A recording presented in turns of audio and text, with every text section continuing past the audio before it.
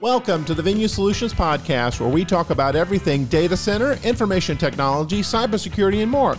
I'm William, Venue's data center sales engineer and one of your hosts. Hi, I'm Eric Malatesta, Venue Data Center Infrastructure Manager and also one of your hosts. And I'm Michael Faisley, Venue's Network Infrastructure Manager and Cybersecurity Specialist, and I'm also one of your hosts. This is Venue Podcast number 87 for Tuesday, March 14th, 2023. In this podcast, Eric, Michael, and I discuss virtual desktops, the pros and the cons to consider when developing a virtual desktop platform. All this and more in the next Venue Podcast.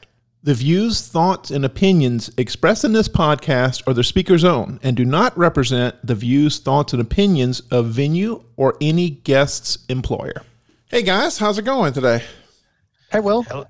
Hey, Will. Hey, Michael.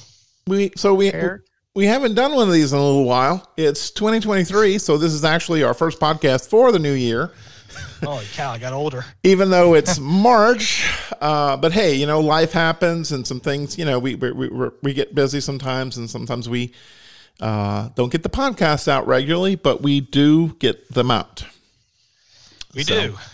Sometimes they've fallen between the cracks here for a while as life got busy and the end of the year got busy. So here we are. Yeah. The last one actually, the last one we did was on a recap of VMworld 2022. Yep. And that was back in September. So we had a few months hiatus, but we definitely are back with a vengeance, and also some things already in the can that we can start kind of some new topics and some exciting things coming up in the future. Absolutely. Yeah, and after the VMware one, we had talked about so many like follow-ups to that as well. So we got we've got some things. We've got some things in the can and some things that are really interesting. We're going to talk about containerization and Kubernetes and ChatGPT.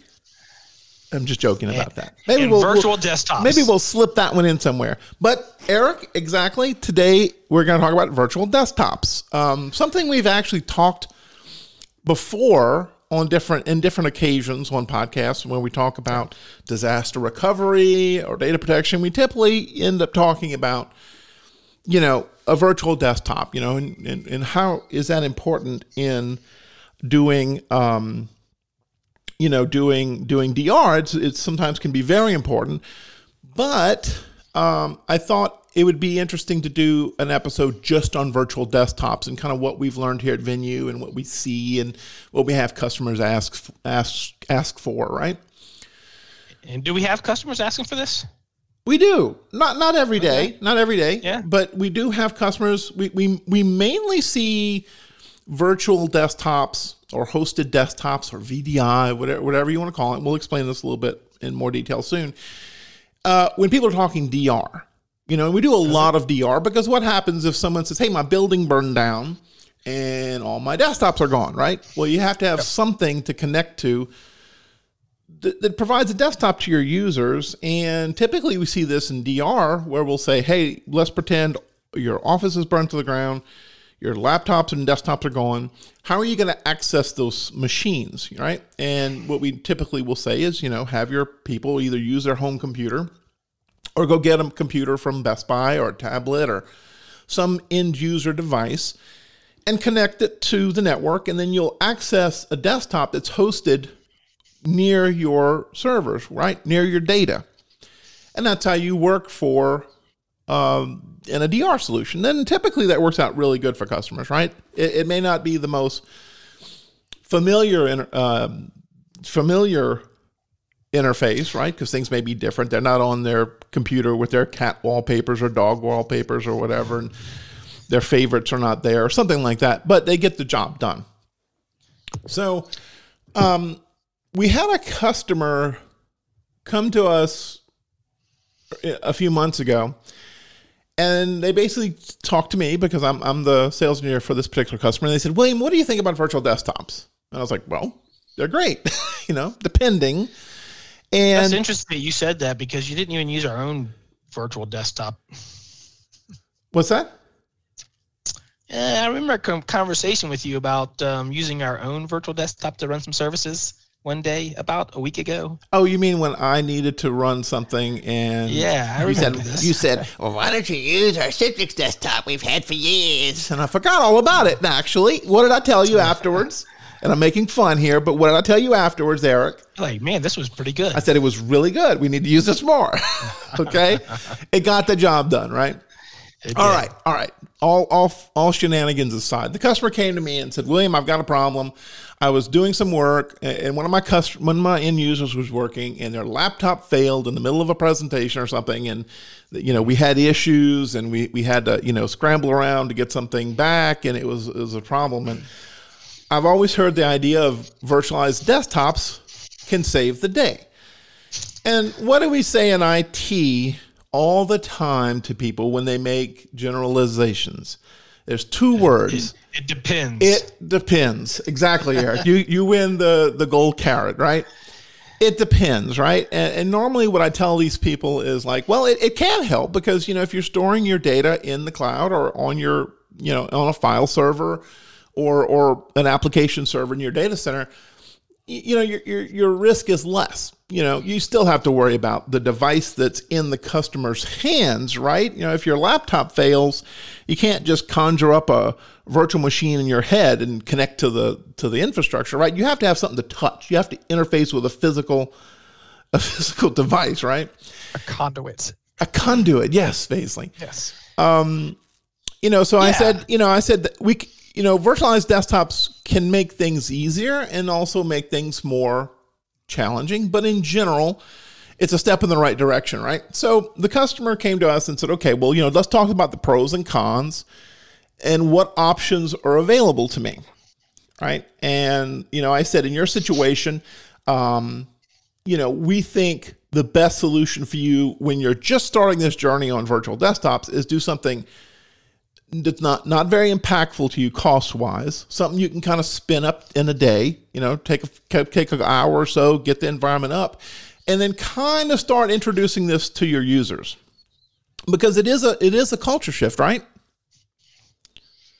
Sure it is. I mean, definitely. Yeah. Yeah, I mean, going from having my laptop, and look, I would venture to guess, I mean, if you were to poll every human being that uses a computer in this world, everyone, I bet you something like 70% of them are using a quote unquote laptop or a mobile movable computer, but 95 or 98% of those never take it off their desk. It's sitting on their desk all the time, never moves, right? So that's what we're familiar with. We're familiar. We're sitting down at our desk, putting our hands on our keyboard, whether it's a remote keyboard like this, or whether it's the keyboard on your actual device, and then we're working. Mm-hmm. What we're not used to doing is saying, "Hey, all I have is this phone. Now what do I do?" And then you say, "Well, you can still pull up your remote desktop or your virtual desktop or your VDI infrastructure and work. Maybe you have to use your fingers to type in a little bit, or maybe you have to use your finger to use as a mouse, but it's all there, right?" Yeah. But that is a culture shift because it's the idea of not having to be at your desk, but then having to know that there is an interface, or as Michael said, a conduit with which to get into an environment that should look familiar enough to you that you can get around. So when I get in, I see a start button, or I see my Word application, or my Excel, or my Google Doc, or whatever it is I'm using, right? Yeah. So once you get them in, it should look familiar enough to them that they can continue working. If only at a degraded performance level, just because of familiarity where things are. Yeah. And also we'll talk about some of that when we talk about like the dependence on the network, right? If you're working on a Word document, you can be on the beach with your laptop and work on that Word document without any network connectivity at all, right? Yeah. But, and this is why in today's world, things have gotten so much, the case for virtualized desktops have become so much more valid, because now I can take my phone, with 5G or even, LTE, and get a pretty darn good connection on my device anywhere really in the world. And now with things like Starlink and all this other satellite malarkey, right? I can really get connectivity anywhere. Then it makes sense to be able to work on that document in the cloud and just use the device, the hardware, as that conduit, right? And I think we're gonna, as we get farther into this podcast, I think we're gonna discover and learn that there are already industries that are very familiar with this, right, and very used to this and ready for this and embracing of this. And then there's the rest of us who go to a kicking and screaming kind of, so to say. But I think as we go down and we start seeing the use cases for some of this, other than just DR, I think that's where we're going to see.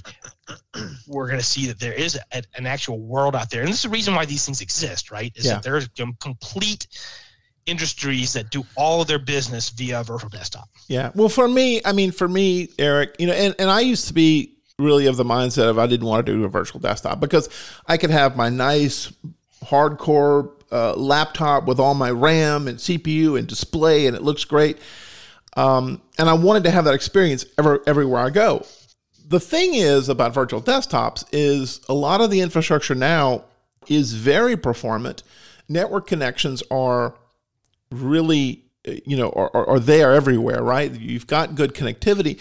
But now for me, the pro is I can be working on my work laptop, securely connected to my desktop in cloud, do my work, but then maybe I go on vacation, right? And I take my home laptop or my device or my whatever, my iPad with keyboard, right?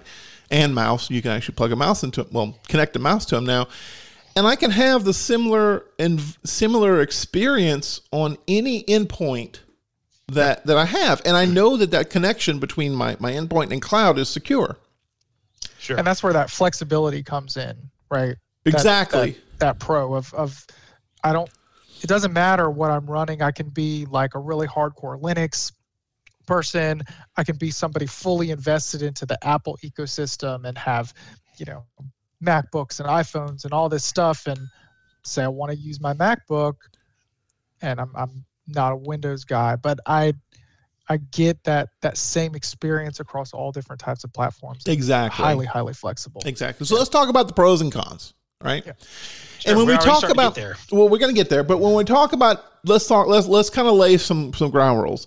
You'll hear hosted desktops, virtual desktops, VDI, which stands for Virtual Desktop Infrastructure, right? What are the different flavors, right? And we're going to get into some of the flavors. Desktop. It's basic. No matter what you do, it's a desktop that's not next to you sitting down, right? Whether it's a shared desktop, when you start looking at things like remote desktop services from Microsoft, or maybe it's a Citrix environment, or maybe it's a VMware Horizon environment that is more, you would think more of it being a quasi-shared but also dedicated virtual machine per user, right? And all of these solutions, even Microsoft remote desktop services can do images, hosted on like a Hyper-V environment where your user logs in, they get their image, they get their own virtual server.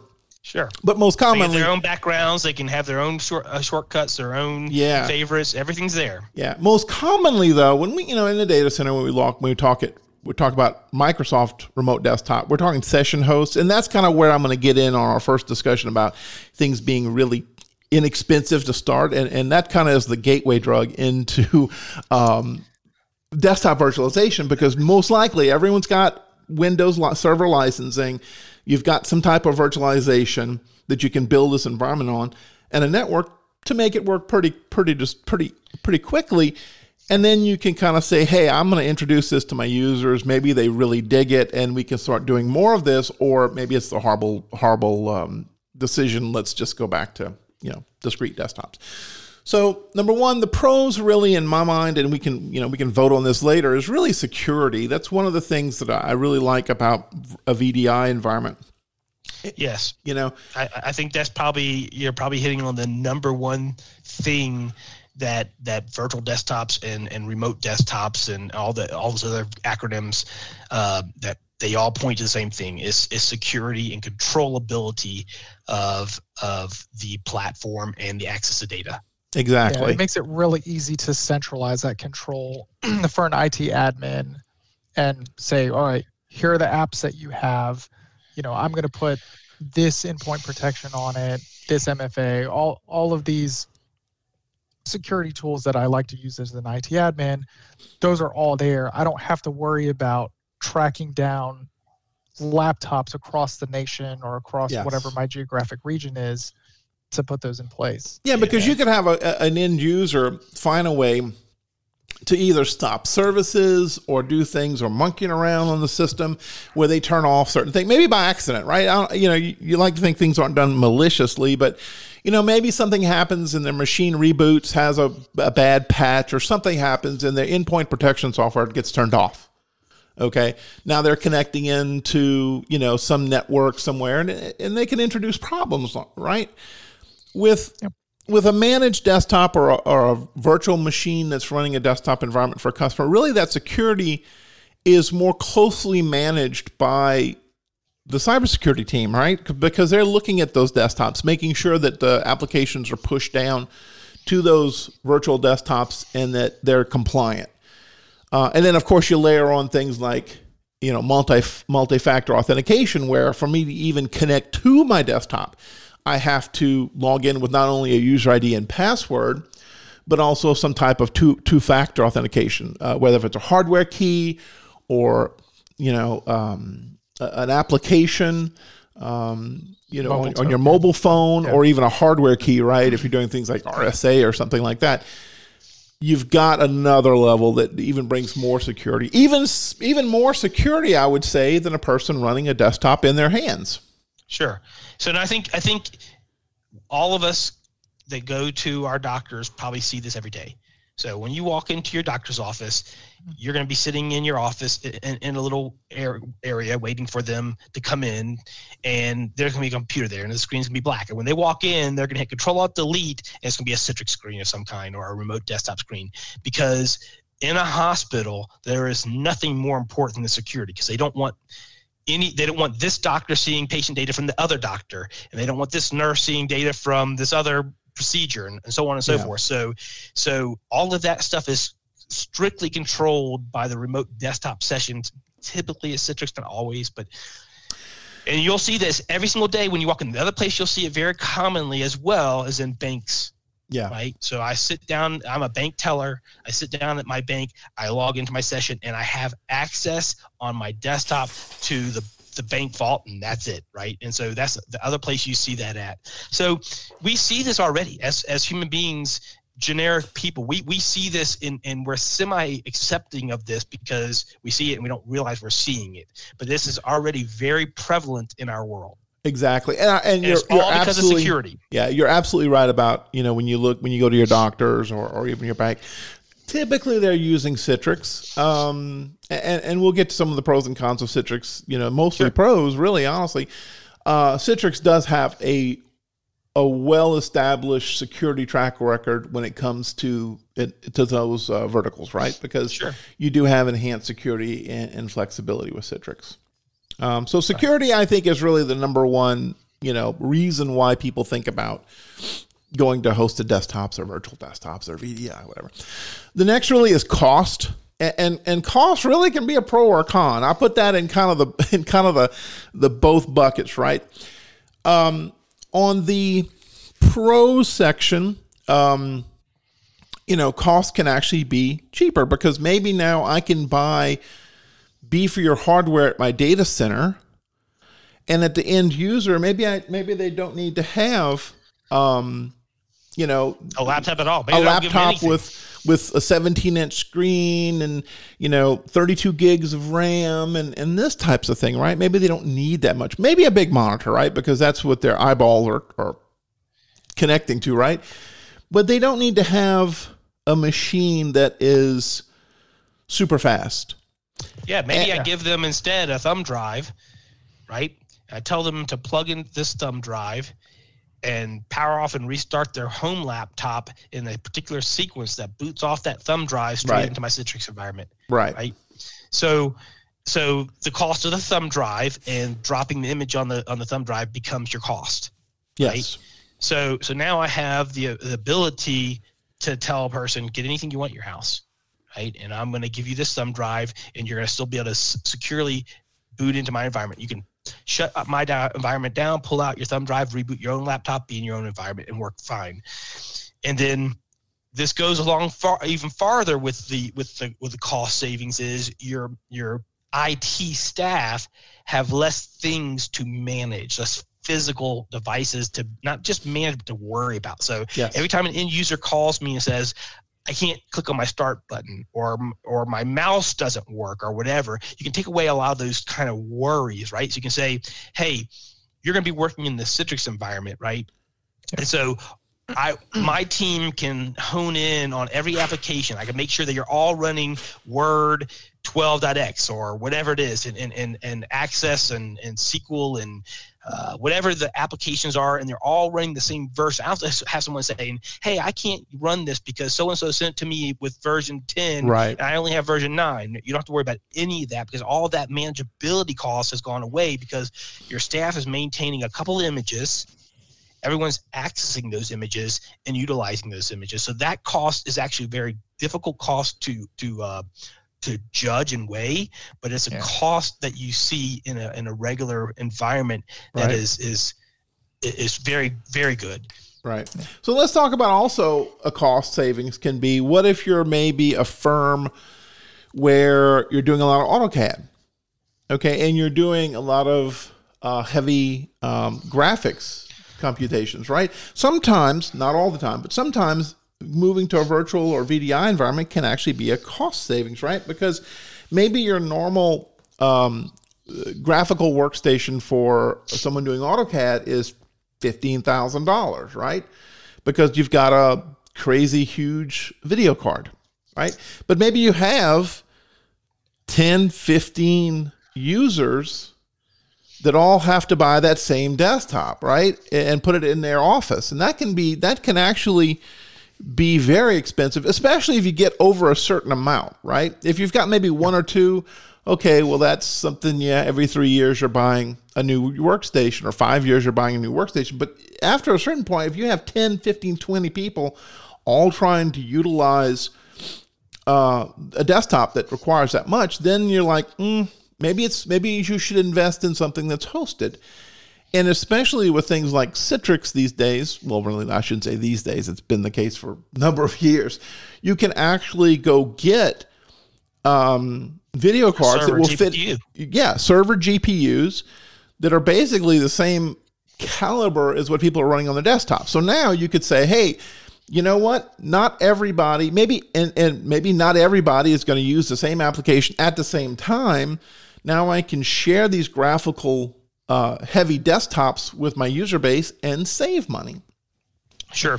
It depends because server GPUs can be expensive. Maybe the prices come down after all the crypto stuff's just kind of gotten a little bit easier. But the point is, in any situation, a virtual desktop can actually make sense. It really depends on your specific solution. Sure, and I think even at a lower level. So here's one of the places I always like to have virtual desktops is your administrative staff.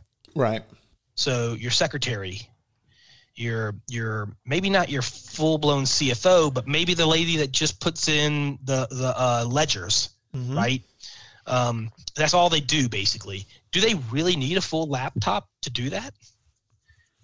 Or can they just have access because you got to physically put this down somewhere. You got to put it on a desk. I have a network cable that runs there.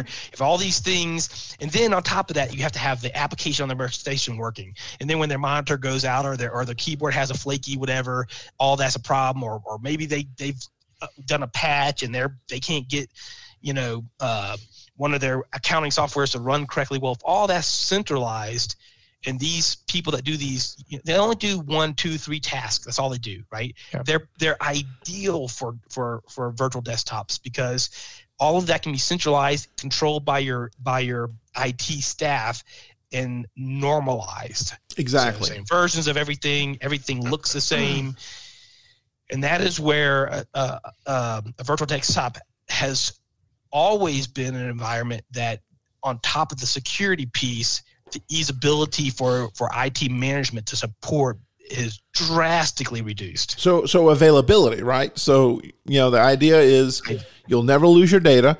Hardware failures can come and go. If you're saying, and really it's good for people who are doing managed services, right? Maybe I'm managing desktops and my IT staff is in a different state, different city, different state, maybe even a different country, right? And my end users who are depending on desktops, right? Virtual machines, or virtual desktops, you can tell them, hey, if your keyboard doesn't work, go buy a new keyboard. If you're using like a thin client, right? Like a Wise Terminal or something like that.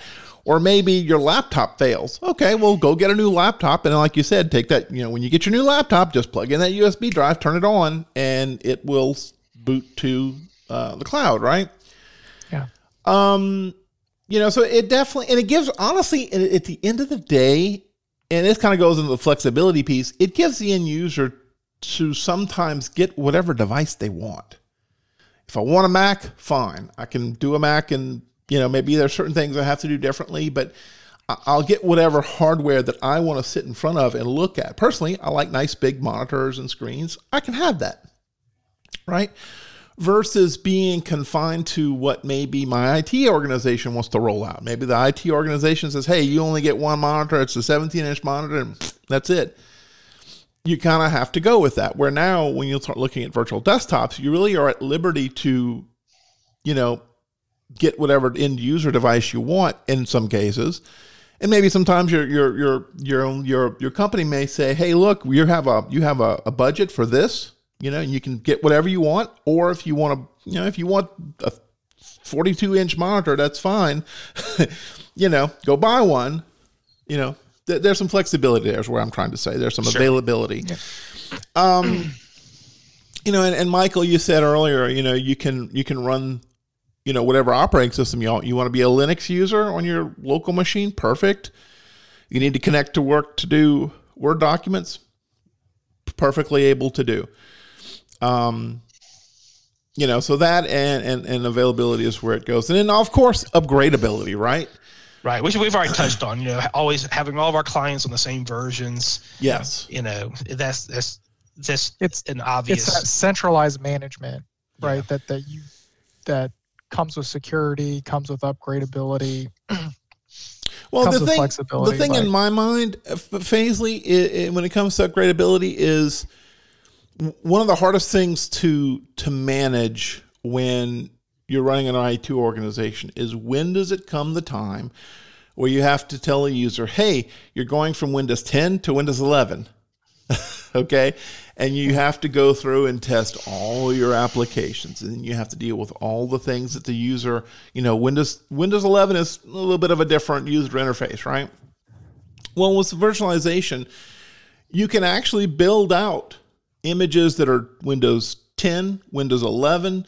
You can introduce the operating system to users. You say, hey, try it out for a week. If you don't like it, you can switch back to Windows 10. Yeah. From a certain standpoint, it gives you the upgradability to really, move through the software stack for an end user relatively easy. You want to upgrade your accounting application, you do it on the back end, you can roll back. If the install or upgrade does not go properly. There's a lot of flexibility. And then honestly, laptop technology and even client technology changes so fast. If an end user wants to get the latest, greatest laptop, they're no longer having to reinstall the operating system and put all their desktop apps back. They just buy whatever hardware they like. They can buy the latest, greatest, and then they just install the client to get to that virtual desktop, and they're off to the races. Yeah. So as we're talking through these pros and cons, I wanted to ask something because Eric asked the question earlier, do we have customers asking for this? Mm-hmm. And so far we've talked about pros. It seems great. Has there ever been a time where a customer has asked for it and you've talked them out of it? And if so, why? I try not to talk a user out of it. Normally what I do is I let them make their own decision. And, most times I mean, especially with today, and Eric, jump in if you want to say this. Most of the time, the need for making that decision is becoming less and less, where it makes sense to go to virtual desktops. And I think when we see people and we talk them out of it is when we start having this. So let's just say I'm already established business, right? And I already have 25 laptops and they're in various levels of warranty. And then I say I'm going to introduce this highly costed server that's going to be able to run my virtualization, right? And so I have this huge upfront cost, and then I'm going to have this licensing piece that I'm going to tag onto that as well. And I'm going to phase out these 25 laptops. Oh, by the way, out of these 25 laptops, basically 17 of them are still supportable for 24 more months. Right. So now I'm in this weird transitionary period where I have this upfront cost to buy a server, and on top of that, I have a monthly recurring cost to do licensing, or I have a yearly recurring cost, however you want to do it, right? But I have to do licensing, and there's no more the world where you can buy. I'm gonna buy an RDS license and it lasts forever, right? That doesn't exist anymore. So you're gonna lease the licensing, and you have to renew it yearly. So now I'm adding that cost onto the top of the fact that I've already got these working laptops and workstations. So maybe the scenario does not work out for me as a CFO or a CTO today. Maybe that's not where it doesn't work. Where it almost always would work out is I'm an upstart.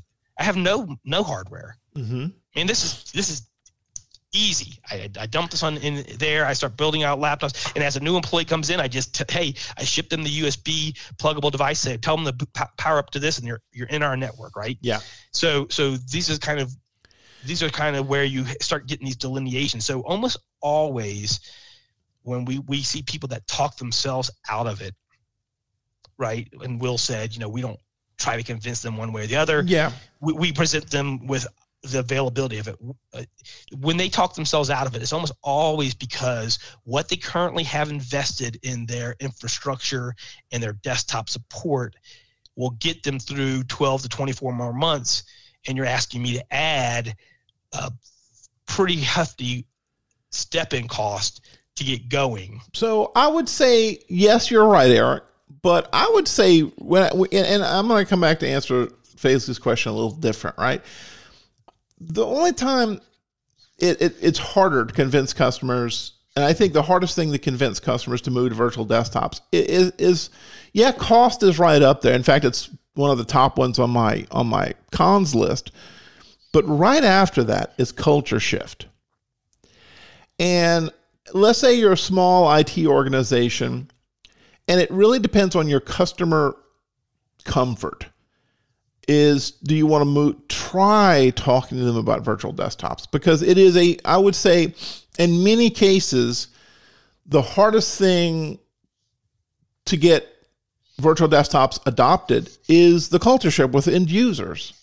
Because they're so used to, and I would say most users are so used to Control-Alt-Delete on their local machine, logging in, connecting to the VPN and doing work, or sitting in the office and doing work. Maybe you don't have to connect to the VPN, but that culture shift of wait a minute, where's my documents? I want to plug my thumb drive in and see all my photos on my thumb drive. That type of working, I would say, would be the biggest hurdle. Now, go ahead. I'm sorry. You made that joke earlier about somebody with their favorite cat wallpaper. People have things oriented in a certain way, right? The folders structured in a certain way. I can't find my stuff. I can certainly see that. But to be honest, and to be fair, you can still have your cat wallpapers on your virtual machine, right? On your virtual desktop. That is absolutely doable. You can still have your favorites, but the problem is it takes time. To migrate to that. Now, there are tools that make that much easier. There are things that where you can clone your desktop, and if you're in an Active Directory environment, it gets easier. But it's still, the point is you do have to have that time where you work with your end users and say, okay, this is what life is going to be like now, right? And move forward. And kind of going back to that customer that we did consulting for, they said, listen, we're not really ready to invest in a cloud only solution. We're really not ready to invest in something that is like very hardware intensive, like VMware Horizon View, that requires kind of sort of in most situations requires a dedicated environment for your desktops. In some situations, they're like, we just want to step our toe in the water.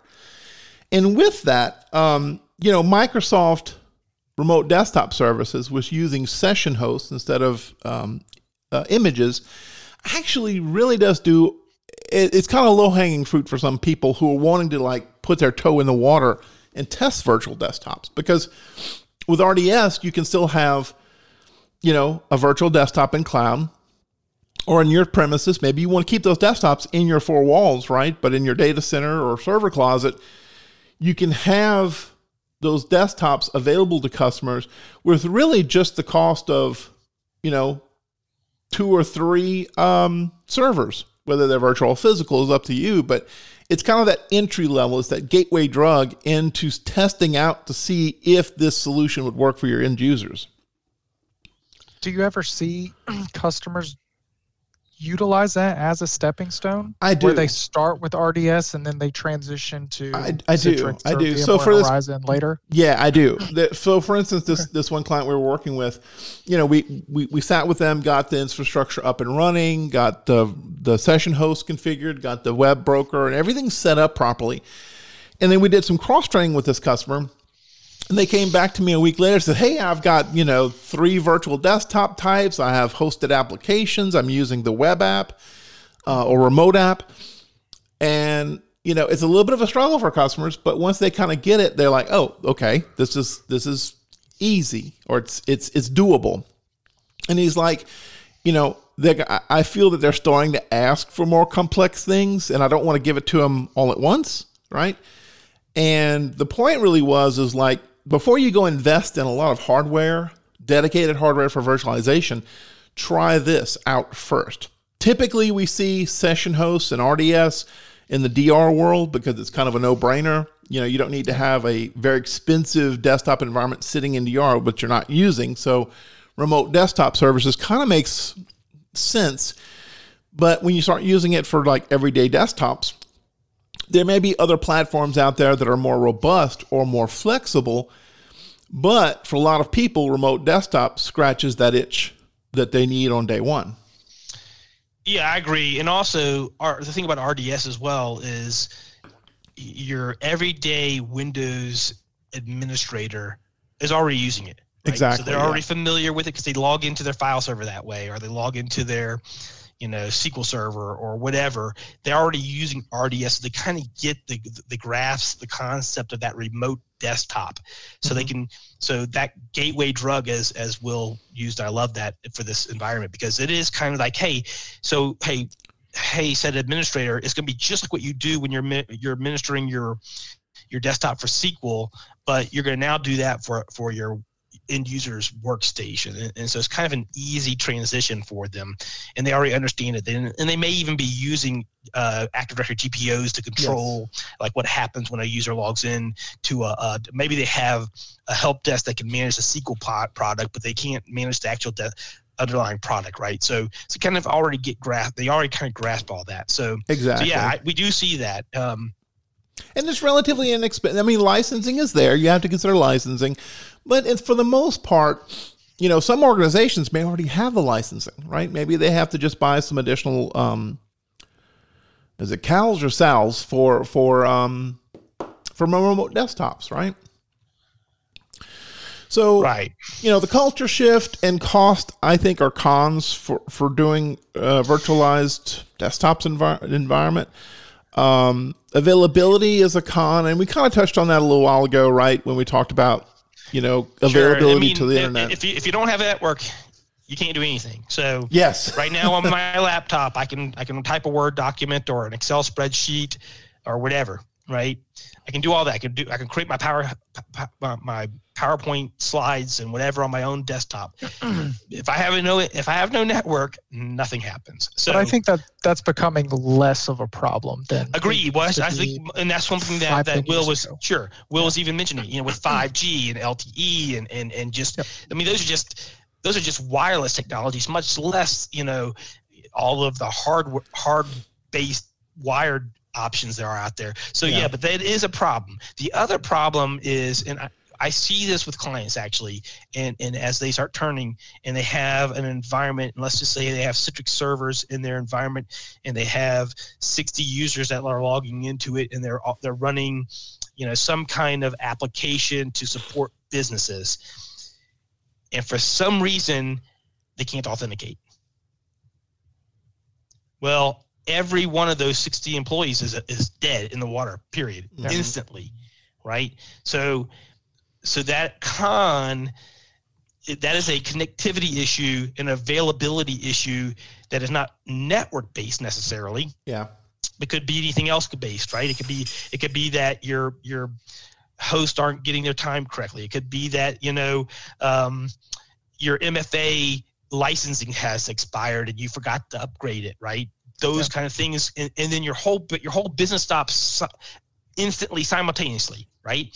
Everyone is in the same boat simultaneously, and then as the CFO, CEO, really, you start panicking because you're like, hey, I can't conduct business now because of this one gear in my environment. It really amplifies the problem that would have normally been one user or a couple users, and it's like, whoa, this is everything. Yeah, but here's the good thing, guys. Here's the good thing. You don't have to go all in everywhere, right?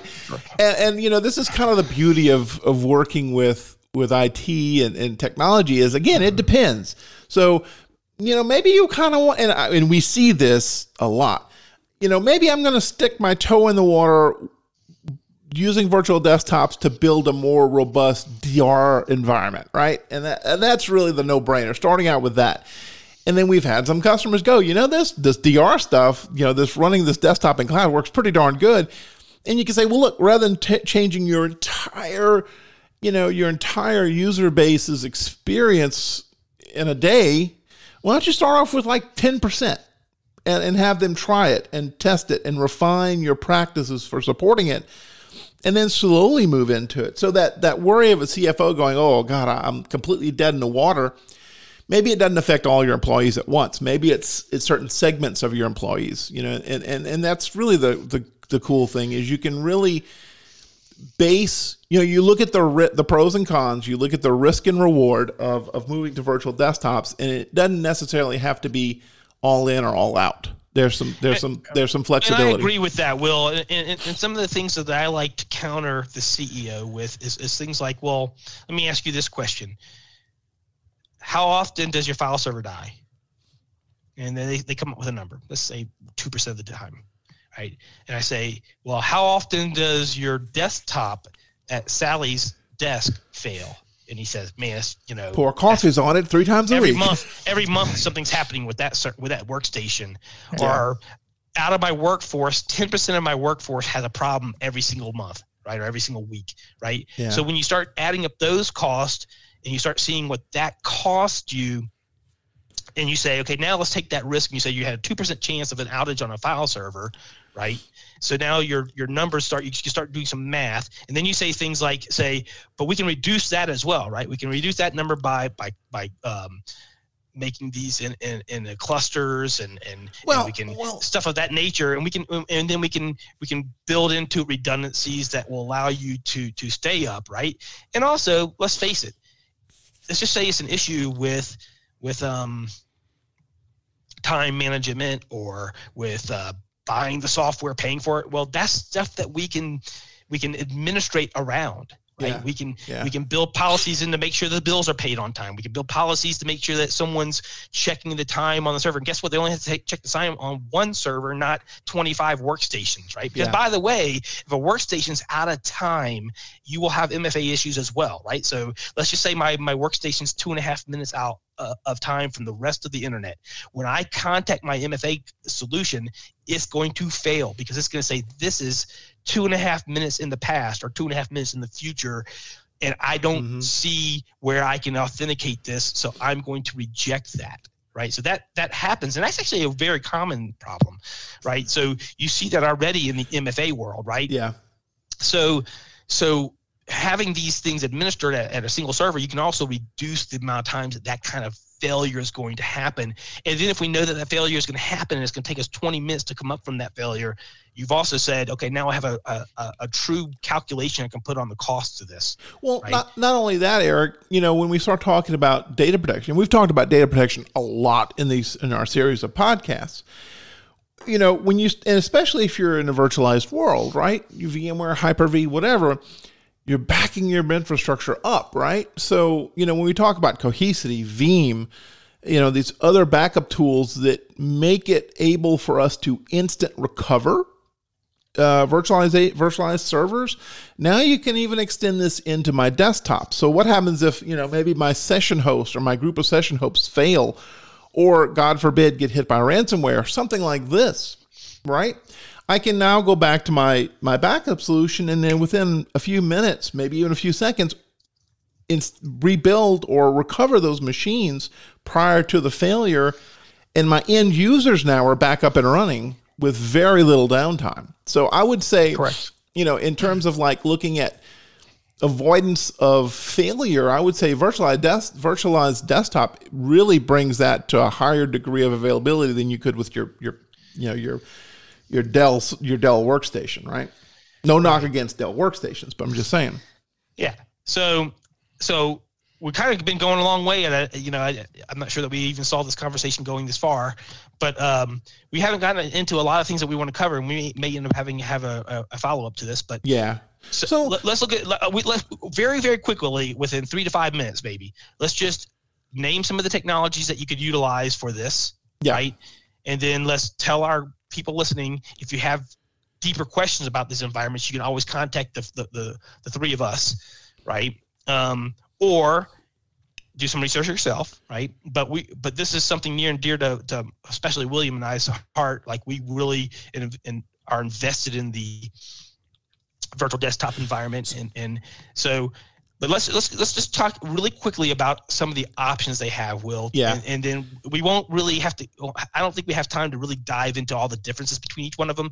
But let's just at least address each one of them, or a few of them. Absolutely. So, going back and talking about Microsoft Remote Desktop Services, I'll say this again and again, at least for now. That's kind of the gateway drug, right? And most people will start off with Microsoft Remote Desktop because it's easy to implement. You go to YouTube and you search for how to implement RDS, and there's like 15, 20 videos with someone doing it step by step, right? So you can do it. Microsoft has really done a very good job with 2016, 19, and 2022 expanding the abilities of RDS and what it can do, and making it a much more rich environment. Exactly. So, and you can do things like printing, support for Windows, Mac, iOS. It is the low-hanging fruit when an organization wants to try out. So let's say an organization gets RDS. They love it, right? They're like, man, this works great. I love the idea. We're shifting the focus from the focus being on the end user, the desktop that they put their hands on, to the cloud. So the next logical turn is to typically give the customer a better experience than RDS. And many times, customers lean towards Citrix, right? Sure. And Citrix Cloud Platform. And that gives them, the same thing, hosted applications and desktops. But typically we have a little bit more flexibility on the desktop personalization. There's the Citrix Universal Print Driver that gives you more options for diverse printers that will support the end user desktop at their home or work. And really, to be honest with you, Citrix bread and butter, but more so than just the desktop, is that security is their name. Exactly. Yes.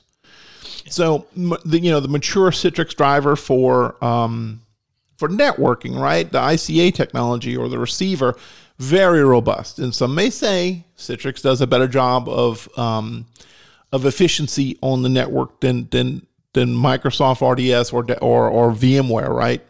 PC over IP. And Citrix does have a really good, history of being that next step for or sometimes first step for customers. VMware Horizon Desktop is also very popular, right? And I will say this again, is a lot of customers, once they've kind of made the decision to go virtualized desktop, and that is a big decision to make, they'll go for, the Cadillac, right? And I feel VMware is kind of really a very good solution, especially if you're already virtualized your server infrastructure on VMware. The next logical step is to do your desktops, right? In VMware Horizon Desktop, typically, and the good thing about this is, like the other two solutions, Citrix and RDS, is it can run on-prem. It can run in the cloud, right? With now the VMware on, VMware on Azure, VMware on AWS, but typically you see it running on-prem. It does require. And I think the biggest difference between Verizon and what we think of as Citrix and what we think of as RDS is that it is actual dedicated desktops. Now, exactly. Citrix has a full-blown dedicated desktop solution as well. So if you want to go full virtual desktop infrastructure, VDI, Citrix has a very mature platform for that. But typically when you're looking at the Citrix platform, you're not actually talking about virtualized desktops. You're talking about shared desktops. Yes. So a big server in a cluster that maybe there's 5 servers, 5 Windows servers running Citrix, and 30 or 40 or 50 users per server are logging into that desktop and getting their own desktop experience. That is kind of what Citrix does. Yes. A lot of very similar to RDS. They do have a full-blown VDI platform, but all you have in Horizon is the dedicated desktop. Exactly. There is no shared desktops. Yeah. The thing, and what's really funny about RDS, and years ago when I first started implementing RDS services for people, when I was doing the installation, I always thought it was session hosts only, right? And when I was doing the installation, it basically said, well, which way do you want to take this? Do you want to go session hosts or do you want to do virtual images? And I went, whoa, I didn't think RDS did that. And you can actually do, using Hyper-V, spool off virtual machines for your end user desktops. And it's actually a possibility to do that with RDS. That's why I like RDS as a gateway, right? Because you can kind of get a good feel for what's out there at a very low cost and then kind of tailor your needs as your business needs evolve, right? Anyway, so Horizon View, Horizon Desktop, very popular. It's definitely out there. We have customers that use it. And then when we start shifting to cloud, as cloud makes its way in everywhere, and virtual desktops are no exception, right? So we have cloud solutions now that are hosted by Microsoft, right? So we have Microsoft Azure desktops. And then we have Windows 365 desktops. And as you mentioned a few moments ago, Eric, we will probably come back and do a deeper dive into these cloud solutions because they are quite feature rich. And, sometimes can be a little daunting for an end user who's new to virtualization or virtual desktops to kind of decide what to do, right? Because there are tons of flexibilities in both the solutions from Microsoft as well as Amazon Web Services, right? AWS. Yep. So with Microsoft, we have Azure desktops that the desktop does not run on your prem. The desktop is in cloud somewhere in a region, right? And even Microsoft is coming out with extended services for Windows 11 where you can shadow your actual laptop session out into a virtual session. Yes. And these are getting a little bit more and there's a cost to all this, right? So that, but those are going to have to be deep dives that we're going to go into the use cases for those things because there's a lot of caveats with doing that. Exactly. Yeah. And we've got to learn this ourselves. I mean, these are things we're kind of testing and deving ourselves, right? And trying to evaluate, this new technology. Is it make sense for people and who does it make sense for and where to use it? Sure. So Microsoft has some really good, really amazing things. And they also support different virtual desktops, right? Maybe you have VDI users who who need a heavy graphics card, right? And you can say, hey, this person gets a GPU, this one, and the others get a regular GPU, right? So it gives everybody really the flexibility. And then with AWS kind of following that same suit, right, where you can do these things. Now you have, Linux desktops. You can do things like white labeling your desktop solution, or even to the extent where maybe I don't want to have the customer have a desktop. Maybe I just want to have a secure browser, which is really interesting, right? So, maybe you have a certain application that runs in a secure cloud, and you don't want to have a desktop. You don't want to have a shared application. You need to have that user launch a browser, and that browser that you're using, you have to guarantee that it's secure, it works in a certain fashion, and it's locked down. You can do that now with it's called Amazon Workspace Web. Very interesting technology. Yeah. So you can listen to us continue to talk about this for the next 8 to 12 hours, which may, run into lunch and whatnot. But I think the listeners have understood that there's a lot to virtualized desktops. There's a lot of things to consider. And hopefully, if we have someone listening to this podcast who's interested in it, this kind of gives them some things to think about. And actually, if you're listening to this and you're doing any of this, we'd love to have you on.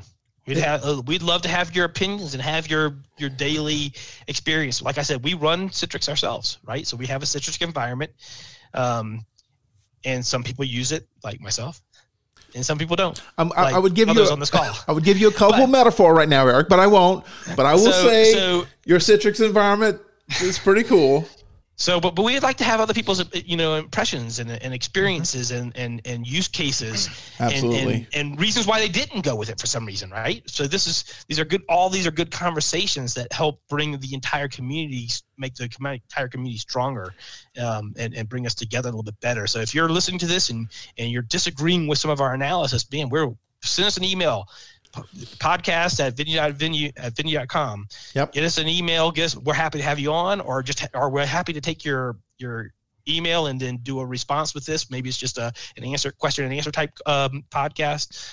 But I think there's so many varieties, and there's so much more to talk about here, which is how we've gotten to almost an hour here. Yeah. And we feel like we haven't covered anything. Yeah, I thought this podcast was like, man, I hope we make it at least 30 minutes. It's like, what was I thinking? But yeah, so guys, if you can find us on Anchor FM. Our podcast is hosted there. We're also on Spotify. We're on the iTunes Store. We're on TuneIn. We're on Stitcher Radio. So there's multiple places where you can hear our podcast. If you have a aggregator where you listen to your podcast, or Google Podcasts, we should be everywhere. As Eric said, if you want to send us an email, podcast@venue.com, we'll talk to us three. And also on the web, we're at www.venue.com/podcasts. You can also reach us there. The one thing about Anchor FM is if you would like to send us a voice response, you can actually install the Anchor app on your phone and actually talk back to us, right? And we can maybe post your question in audio format on the next podcast. So guys, awesome. I think this is going to wrap things up. It's lunchtime here, and we'll see you guys next time. Thank you. Appreciate it, guys.